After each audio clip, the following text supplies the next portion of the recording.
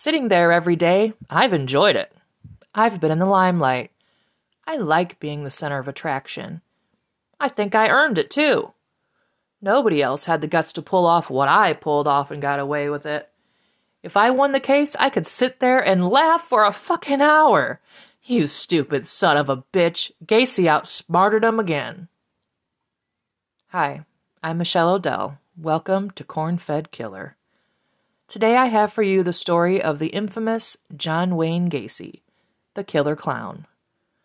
The introductory quote you just heard was of Gacy talking about how he felt being in the courtroom every day during his 6-week trial. A trial in which he was facing the death penalty, having been charged with 33 counts of first-degree murder. At that time, no other person had ever been charged with so many counts of murder in the United States. Gacy couldn't give a shit. I mean, you can tell from that quote. He even thought that he could get away with it. He thought he could possibly get away with killing 33 people. He thought he could, quote-unquote, win the case. He was an arrogant, full of himself, and had obviously no regard for the victims or for their families. To tell this story, I think we must start at the beginning. John Wayne Gacy was born on March 17th, 1942, in Chicago, Illinois. His father, John Stanley Gacy, reportedly named John Wayne Gacy after the actor John Wayne, who you probably know was a star of many Western films. John Wayne's character was the embodiment of the tough cowboy persona. John Stanley Gacy was a strict disciplinarian and wanted his son to be a tough, quote-unquote, to be tough and to be, quote-unquote, a man. John Wayne Gacy, on the contrary, was a chubby, non-athletic child, and as such was a disappointment to his father. His father abused him verbally and physically, calling him a sissy and beating him regularly. John Wayne Gacy was diagnosed with a nonspecific heart condition as a child. This condition prevented him from participating in sports and limited his physical activity. This only fueled his father's disdain for his son. John Stanley Gacy was an alcoholic and spent a lot of his time at home in the basement, drinking heavily and working on various projects. Much of the abuse that John Wayne suffered at the hands of his father took place in the basement. Through it all, John Wayne Gacy said that he still loved his father and, quote, loved what he stood for. John Wayne Gacy would later say that at the age of 5, he was molested by a 15-year-old mentally disabled girl. Gacy said that the girl's mother caught her daughter touching Gacy and hit her several times. Furthermore, Gacy reported that at the age of about 7 or 8, he was molested repeatedly by a local contractor who was working on a new home in Gacy's neighborhood. Gacy said that the man would molest him and then reward him by giving him ice cream. Gacy reportedly told his mother about the abuse, who she then told the father, and in response, his father told the man that he would kill him if he ever touched his son again. This last part may or may not be true. Other reports maintain that John Wayne Gacy was too scared to tell his father, afraid that he would be blamed and that he would be punished for what the man had done to him. Thinking about this, I think it's important to note the molestation as part of, what may have formed his psyche as a child. But there really is no way that we can find out if it really happened at all, or if it did happen, which part is true, if the father knew or the father did not know, if he told or if he didn't tell. I really can't even weigh in on which account I believe. They both could very possibly have happened. But I will say that this would have been in the late 1940s or early 1950s. And at the time, the child John Wayne Gacy, would likely have never heard the term molestation and certainly wouldn't have known what it meant. So I'm not convinced that he would have had the language to tell what was happening to him. On the other hand, it's certainly believable that he could have told his mother what the man did, confused about what it was and how it made him feel, and that his mother in turn told his father.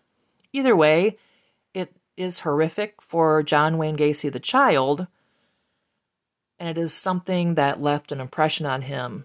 There's no doubt about that. When John Wayne Gacy was 11 years old, he was hit in the head with a swing. So the swing, when you jump off the swings and they're still swinging around or whatever, an accident, and he was hit in the head. This injury apparently caused Gacy to suffer blackouts, and he spent many months in the hospital. This went on for 5 years, until age 16, when it was finally determined that Gacy had a blood clot in his brain. And they link it back to when he was hit in the head at age 11. The clot is treated, and Gacy, though, had missed so much school that he found it impossible to catch up, and he quit. He quit school. Gacy's father used this as proof that Gacy was worthless and stupid and would never amount to anything. Despite his father's abuse, Gacy continued to live at home until about age 20, when he finally decided that he'd had enough of his father's alcoholism and abuse. He packed his stuff and fled Chicago for Las Vegas, Nevada. In Las Vegas, Gacy got a job as a janitor in a mortuary. He would often work overnights alone in the mortuary. It was reported that he even would stay in the mortuary, sleeping on a cot near the embalming room. He later admitted that he had performed sex acts on at least one male corpse. His realization that a male corpse had sexually aroused him was disturbing. And at that point, he decided that he wanted to return home to Chicago. So, after only spending about 90 days in Vegas, he headed back to Chicago. Moved back in with his parents. He attended Northwestern Business School. He graduated in 1963, and he started working as a management trainee at the Nunn Bush Shoe Company. He was promoted to manager and was transferred to Springfield, Illinois. He finally left his parents' home for good. While working in Springfield, Gacy met a woman named Marlyn Myers, and they began dating. 9 months later, in September of 1964, the two were married. Gacy became actively involved in the Springfield community, joining the JCs. Now, the JCs is a group of young men, typically between the ages of 18 and 35, who organized various charitable drives for the community, as well as providing resources and services to the citizens of Springfield. Now, the JCs is still a thing, I think, and I'm pretty sure that we still have JCs here in the Midwest. I don't know about nationally, but here in the Midwest, I know we still do have chapters of the JCs. Okay, well, Gacy had found his niche, so to speak. He was very good at bluster, basically building his reputation as a nice guy, a successful businessman, and a good husband. He quickly rose up the ranks of the JCs and was made vice president in 1965. Marlyn and John Wayne Gacy decided to move to Waterloo, Iowa, where Marlyn's father owned several Kentucky Fried Chicken restaurants. Marlyn and John Wayne Gacy moved into Marlyn's parents' home, and Gacy's father-in-law made him manager of his 3 KFCs. Hi, I'm back. I had to pause there. I don't know if you noticed, but my dog was going nuts, and I had to figure out what he was barking at. So we are in Iowa now, where Marlyn's father owns several KFCs, and he has made John Wayne Gacy the manager of 3 KFCs. While in Iowa, Gacy continues his involvement with the JCs, and he quickly became well known in the area. Now, unlike the JCs in Illinois, the Waterloo, Iowa JCs reportedly had a dark underground in which members participated in pornography, prostitution, and drug use. Gacy fully participated in these illicit activities. His deviant behavior did not stop there. Gacy would often invite teenage boys and young men to hang out in the basement, promising them weed and alcohol, that they could watch porn, etc. He would often get the boys and the young men drunk and high and then sexually assault them. While this is all going on right under their nose, Gacy's wife gives birth to 2 children, Michael in 1967 and Christine in 1968.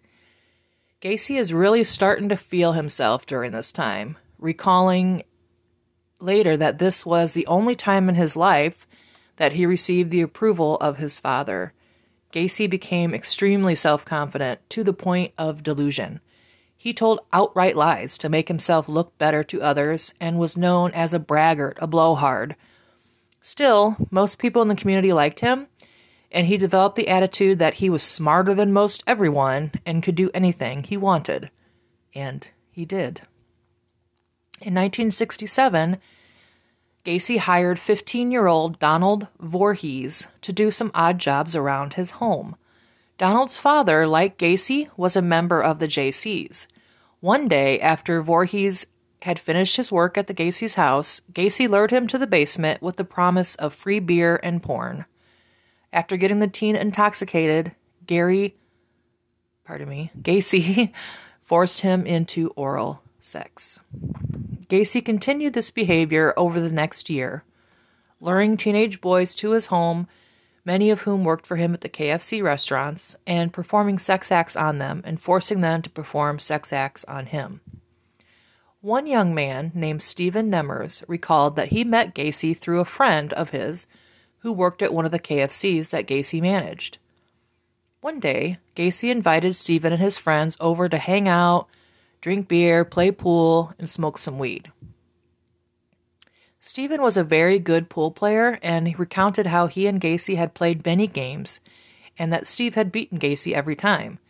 Gacy suggested, after a while, that they play for money. So they did. They bet $1 a game. After a while, Gacy wasn't satisfied with that, and he suggested to Stephen that they should make a bet, and that if Gacy lost, he had to perform oral sex on Stephen, and if Stephen lost, he had to perform oral sex on Gacy. Now, at this time, Stephen's friends had left, and he was there alone with Gacy. Stephen was freaked out by this, and he said no. Gacy laughs it off, pretending he was joking, and decides that they should watch a, quote, stag film, which in today's vernacular we call a porno. Gacy sets up the projector and plays the stag film. Then, Gacy abruptly leaves the room. By this time, Steve is thoroughly freaked the fuck out, and he's also pretty drunk. So he's not sure, and remember, he does not have a car with him, so he can't leave, and even if he did, he's pretty drunk at this point. Gacy returns holding a gun. He points the gun at Steve's head. He orders Steve to pull his pants down. Steve refuses, and he begins crying. Gacy laughs and takes the gun away. He tells Steve that he was just kidding around, that it was a test. Gacy explains that he liked to do psychological tests on people and analyze their reactions. Shortly after this, Gacy says that they should call it a night. Stephen says that in the middle of the night he felt a hand on his inner thigh and then a knife at his throat. Steve describes that the knife was pushing at the center of his throat. If you look at your neck, it's kind of in the middle where there's like a little dip. That's where Gacy was poking him with the knife. Steve again began sobbing and did not give in to Gacy's sexual advances. Steve says at this point that Gacy became annoyed and told Steve that he was frustrated that he couldn't, quote, break him. He took the knife away from his throat and left the room. Stephen recalls staying awake, sitting up until morning, afraid that Gacy would come back in the room.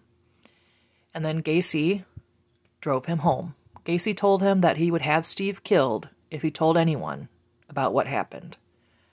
Steve didn't tell anyone. Shortly after this incident, John Wayne Gacy was made chaplain of the JCs. The chaplain would lead the JCs in prayer at meals and at community gatherings and so forth. Kind of ironic, isn't it? He then decides he wants to run for president of the Iowa Jaycees. At this time, Donald Voorhees tells his father about Gacy sexually assaulting him. His father goes straight to the police. Also, another victim of Gacy's, a 16-year-old former employee of his, reports him to the police. John Wayne Gacy is arrested for oral sodomy of Donald Voorhees and attempted assault on the other boy. He, of course, denies the charges. He even says that Donald Voorhees' father made the story up in order to prevent Gacy from being appointed president of the Iowa Jaycees. Gacy even pays an older teenage boy to beat up Donald Voorhees. He pays him $300 to scare him into not testifying in court. Voorhees goes straight to the police, and that boy is arrested. And he tells police, confesses everything. He says, yeah, Gacy paid me, and I was to beat him up in order to get him to not testify. Gacy is charged with conspiracy assault. At the court's urging, Gacy undergoes extensive psychological testing. He is diagnosed with antisocial personality disorder and is deemed a true psychopath.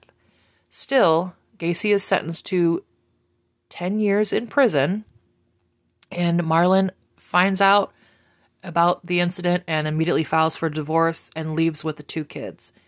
Gacy never sees her or the children again. He is 26 years old at this point.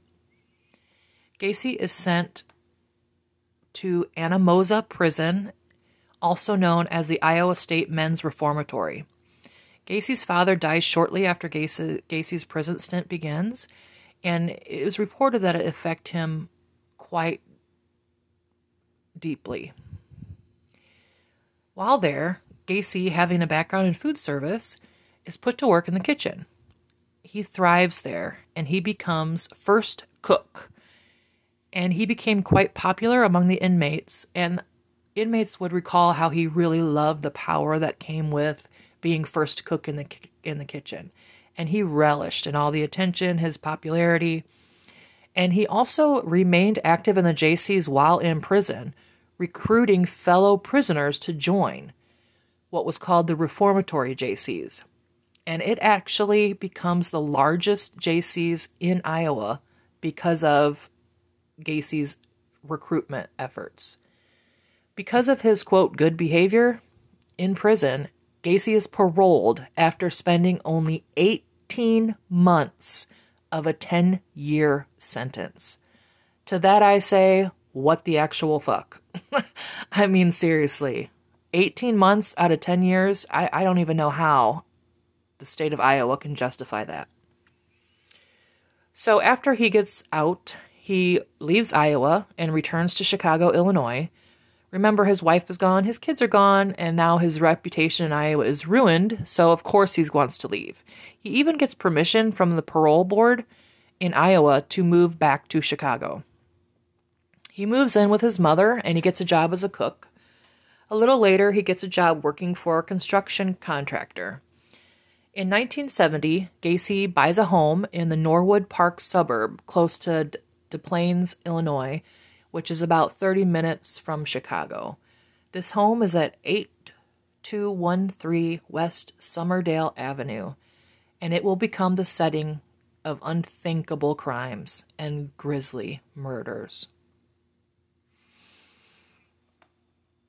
I do apologize for not doing a trigger warning at the beginning of the episode, but as we get farther into it, it is going to get rough.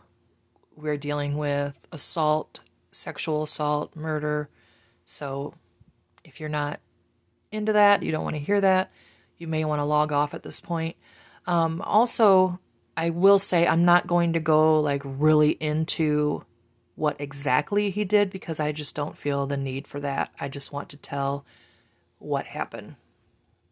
Okay, so now we are in 1972, and this is when Gacy kills his first victim. This boy is 16-year-old Timothy McCoy. Gacy approached Timothy at a bus station in Chicago. McCoy tells Gacy that he's going to sleep in the terminal because the bus doesn't arrive until the next day that he wants to take out of Chicago. Gacy offers to let him stay at his house and to drive him to the bus station the following day. McCoy agrees. Now, also I want to note here that it comes out later that the bus depot was a place where Gacy would often troll for potential victims, young boys looking for rides, that sort of thing. So this, now, according to Gacy, this is how this went down. All right. Gacy says that McCoy comes into his bedroom the following morning. So he had brought him to the house. The kid stayed the night there. And Gacy says, the next morning he comes into my room and he's holding a knife. And I thought he was going to kill me. So I grabbed the knife and I stabbed the boy to death and threw him in a crawl space. Okay. Now, knowing what I know about Gacy, and I venture to say that you probably agree that's not exactly how it went down. Nonetheless, that's what happened. The boy was stabbed to death, and Gacy tossed him like a piece of trash into the crawl space of his house. As it turned out, Gacy said the boy was cooking breakfast, and that's why he had the knife, and he had gone into Gacy's room to wake him up. We'll never know if that's truly what happened, but what is clear is that Gacy enjoyed killing. He says later that he experienced intense sexual pleasure from the killing, more so than even from the sexual acts themselves. It was the killing that brought him the most intense sexual pleasure that he says he had ever felt before. Gross. So, John Wayne Gacy starts his own construction business called PDM, and it becomes quite successful. Gacy once again becomes well known in the city of Chicago, working with the JCs, and is actually made the Democratic precinct captain of Cook County, Illinois. He makes a lot of friends, and he starts throwing big barbecues at his house, and he was really into throwing themed parties where he and his guests would dress up according to whatever the theme of the party was. Some of the people that he knew back then recalls he did like a luau theme, and he did character themes, but he just loved to be around people who he thought loved him, people who he could charm, basically. This is also when he became involved with the clowning world, so to speak, and he created the clown personas Pogo and Patches. Pogo the Clown is probably the most famous one, and it's the one that you'll often see in photos of Gacy.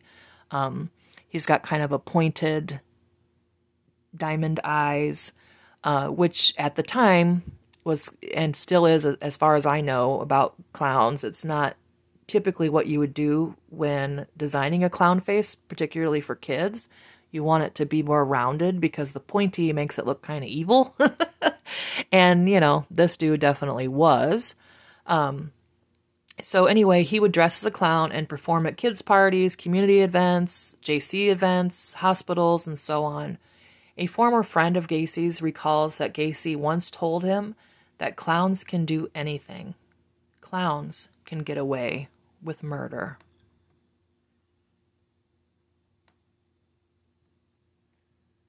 And he kind of did for a while, didn't he? All right. Gacy also in 1972 meets and marries his second wife, Carol Huff. Now, this happens pretty quickly. They meet, and within 4 months, I believe it is, they get married, and she moves into his house. She already had 2 daughters from a previous marriage, and they move into the house as well. Carol says that she was aware of Gacy having spent some time in prison, but didn't really know all the details, and he had convinced her that he had changed his ways, and she believed him. He even told her that he was bisexual, but not gay.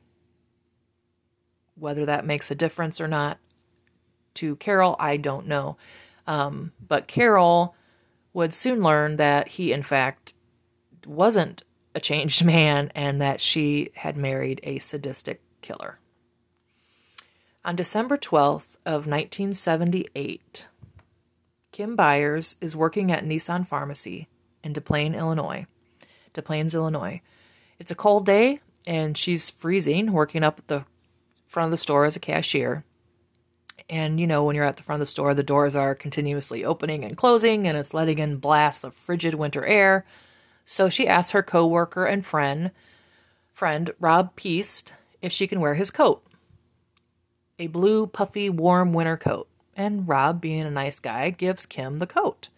A little while later, Kim Byers noticed a chubby, middle-aged guy kind of hanging around the store, looking around, not really shopping, not appearing to be picking up pictures from the pharmacy or medicine or anything like that. So she asks one of her coworkers about him, if they know who he is. The coworker tells her that the man is a local contractor who is there to take measurements and whatnot for an upcoming remodel job at the store. Thinking no more of the man, Kim returns to her work. A little while later, in the evening, Rob Peast gets his coat back from Kim. He tells her that he's going to go outside and talk to the contractor about a possible job. Kim doesn't see Rob again and assumes that after he finished talking to the contractor that he went home. But Rob's mother calls the store, telling Kim that Rob never came home. And she was expecting him because it was her birthday and they had planned to celebrate together. Kim tells his mother that Rob had been outside talking to a contractor about a job and was probably just running a little bit late. When Rob still doesn't return home, his mother comes to Nissan Pharmacy and asks again if Rob is there or if anyone knows where he went or when they last saw him. And again, she's told that he was outside talking to a contractor. And the mom tells Kim that there's no sign of Rob or the contractor outside. And his mother just knows in her gut that her son would never ditch her on her birthday. So she calls the police to report her son missing. The police visit Nissan Pharmacy and talk to everyone who was working on the night of Rob's disappearance. Kim Byers tells police about the contractor and that she believed that Rob had talked to him that night. So the police get a list of everyone who was at the store that night. They check out everyone on the list and discover that one John Wayne Gacy, a contractor, had a record. They find out that he had done time in Iowa for sodomy. So that Iowa conviction does come back to haunt him right in this case. All right. So Lieutenant Kozenzak, head of the Des Plaines PD, calls Gacy and he says, "Hey, I need you to come to the station for a talk." And Gacy tells Kozenzak that he had a recent death in the family and he didn't have time to come into the station right now. This does not satisfy the lieutenant, and he and another officer go to Gacy's house. And they notice that his work truck is leaving the residence, so they follow it. They figure Gacy's the one driving the van. After following for a little while, they eventually realize that Gacy's not driving the van. It's actually an employee of his who is behind the wheel. So the police go back to Gacy's home, but when they arrive, he is gone. At 3 o'clock in the morning, so that night, leading into the next morning, Gacy shows up at the police station asking for Lieutenant Kozenzak. He says, "Hey, Lieutenant Kozenzak said I had to come in and talk to him." So he does this at 3 a.m. And of course, he's told by the officer there that the lieutenant is not here. He's gone home for the day hours ago. So Gacy's like, "Well, I'll come back in the morning." So the officer does note, however, that Gacy is covered in mud. His shoes, his boots, his car. There's even mud inside the car. So that's a bit telling, right? Where did that mud come from? So I want you to keep that in mind, and we are going to end it here for part 1. Now, part 2, I must warn you again, will be rough. It will be a little bit rough, and we will get into the discovery of the murders and into the trial and the eventual end to John Wayne Gacy. I am going to be on hiatus for a little while, for about a week and a half or so, but I do promise that I will get part 2 to you before I leave, hopefully tomorrow, if not Thursday. So you won't have to wait too long. I appreciate you listening, and I hope that you have a great week and that you visit our Instagram at cornfedkillerpodcast.com. Nope, not .com.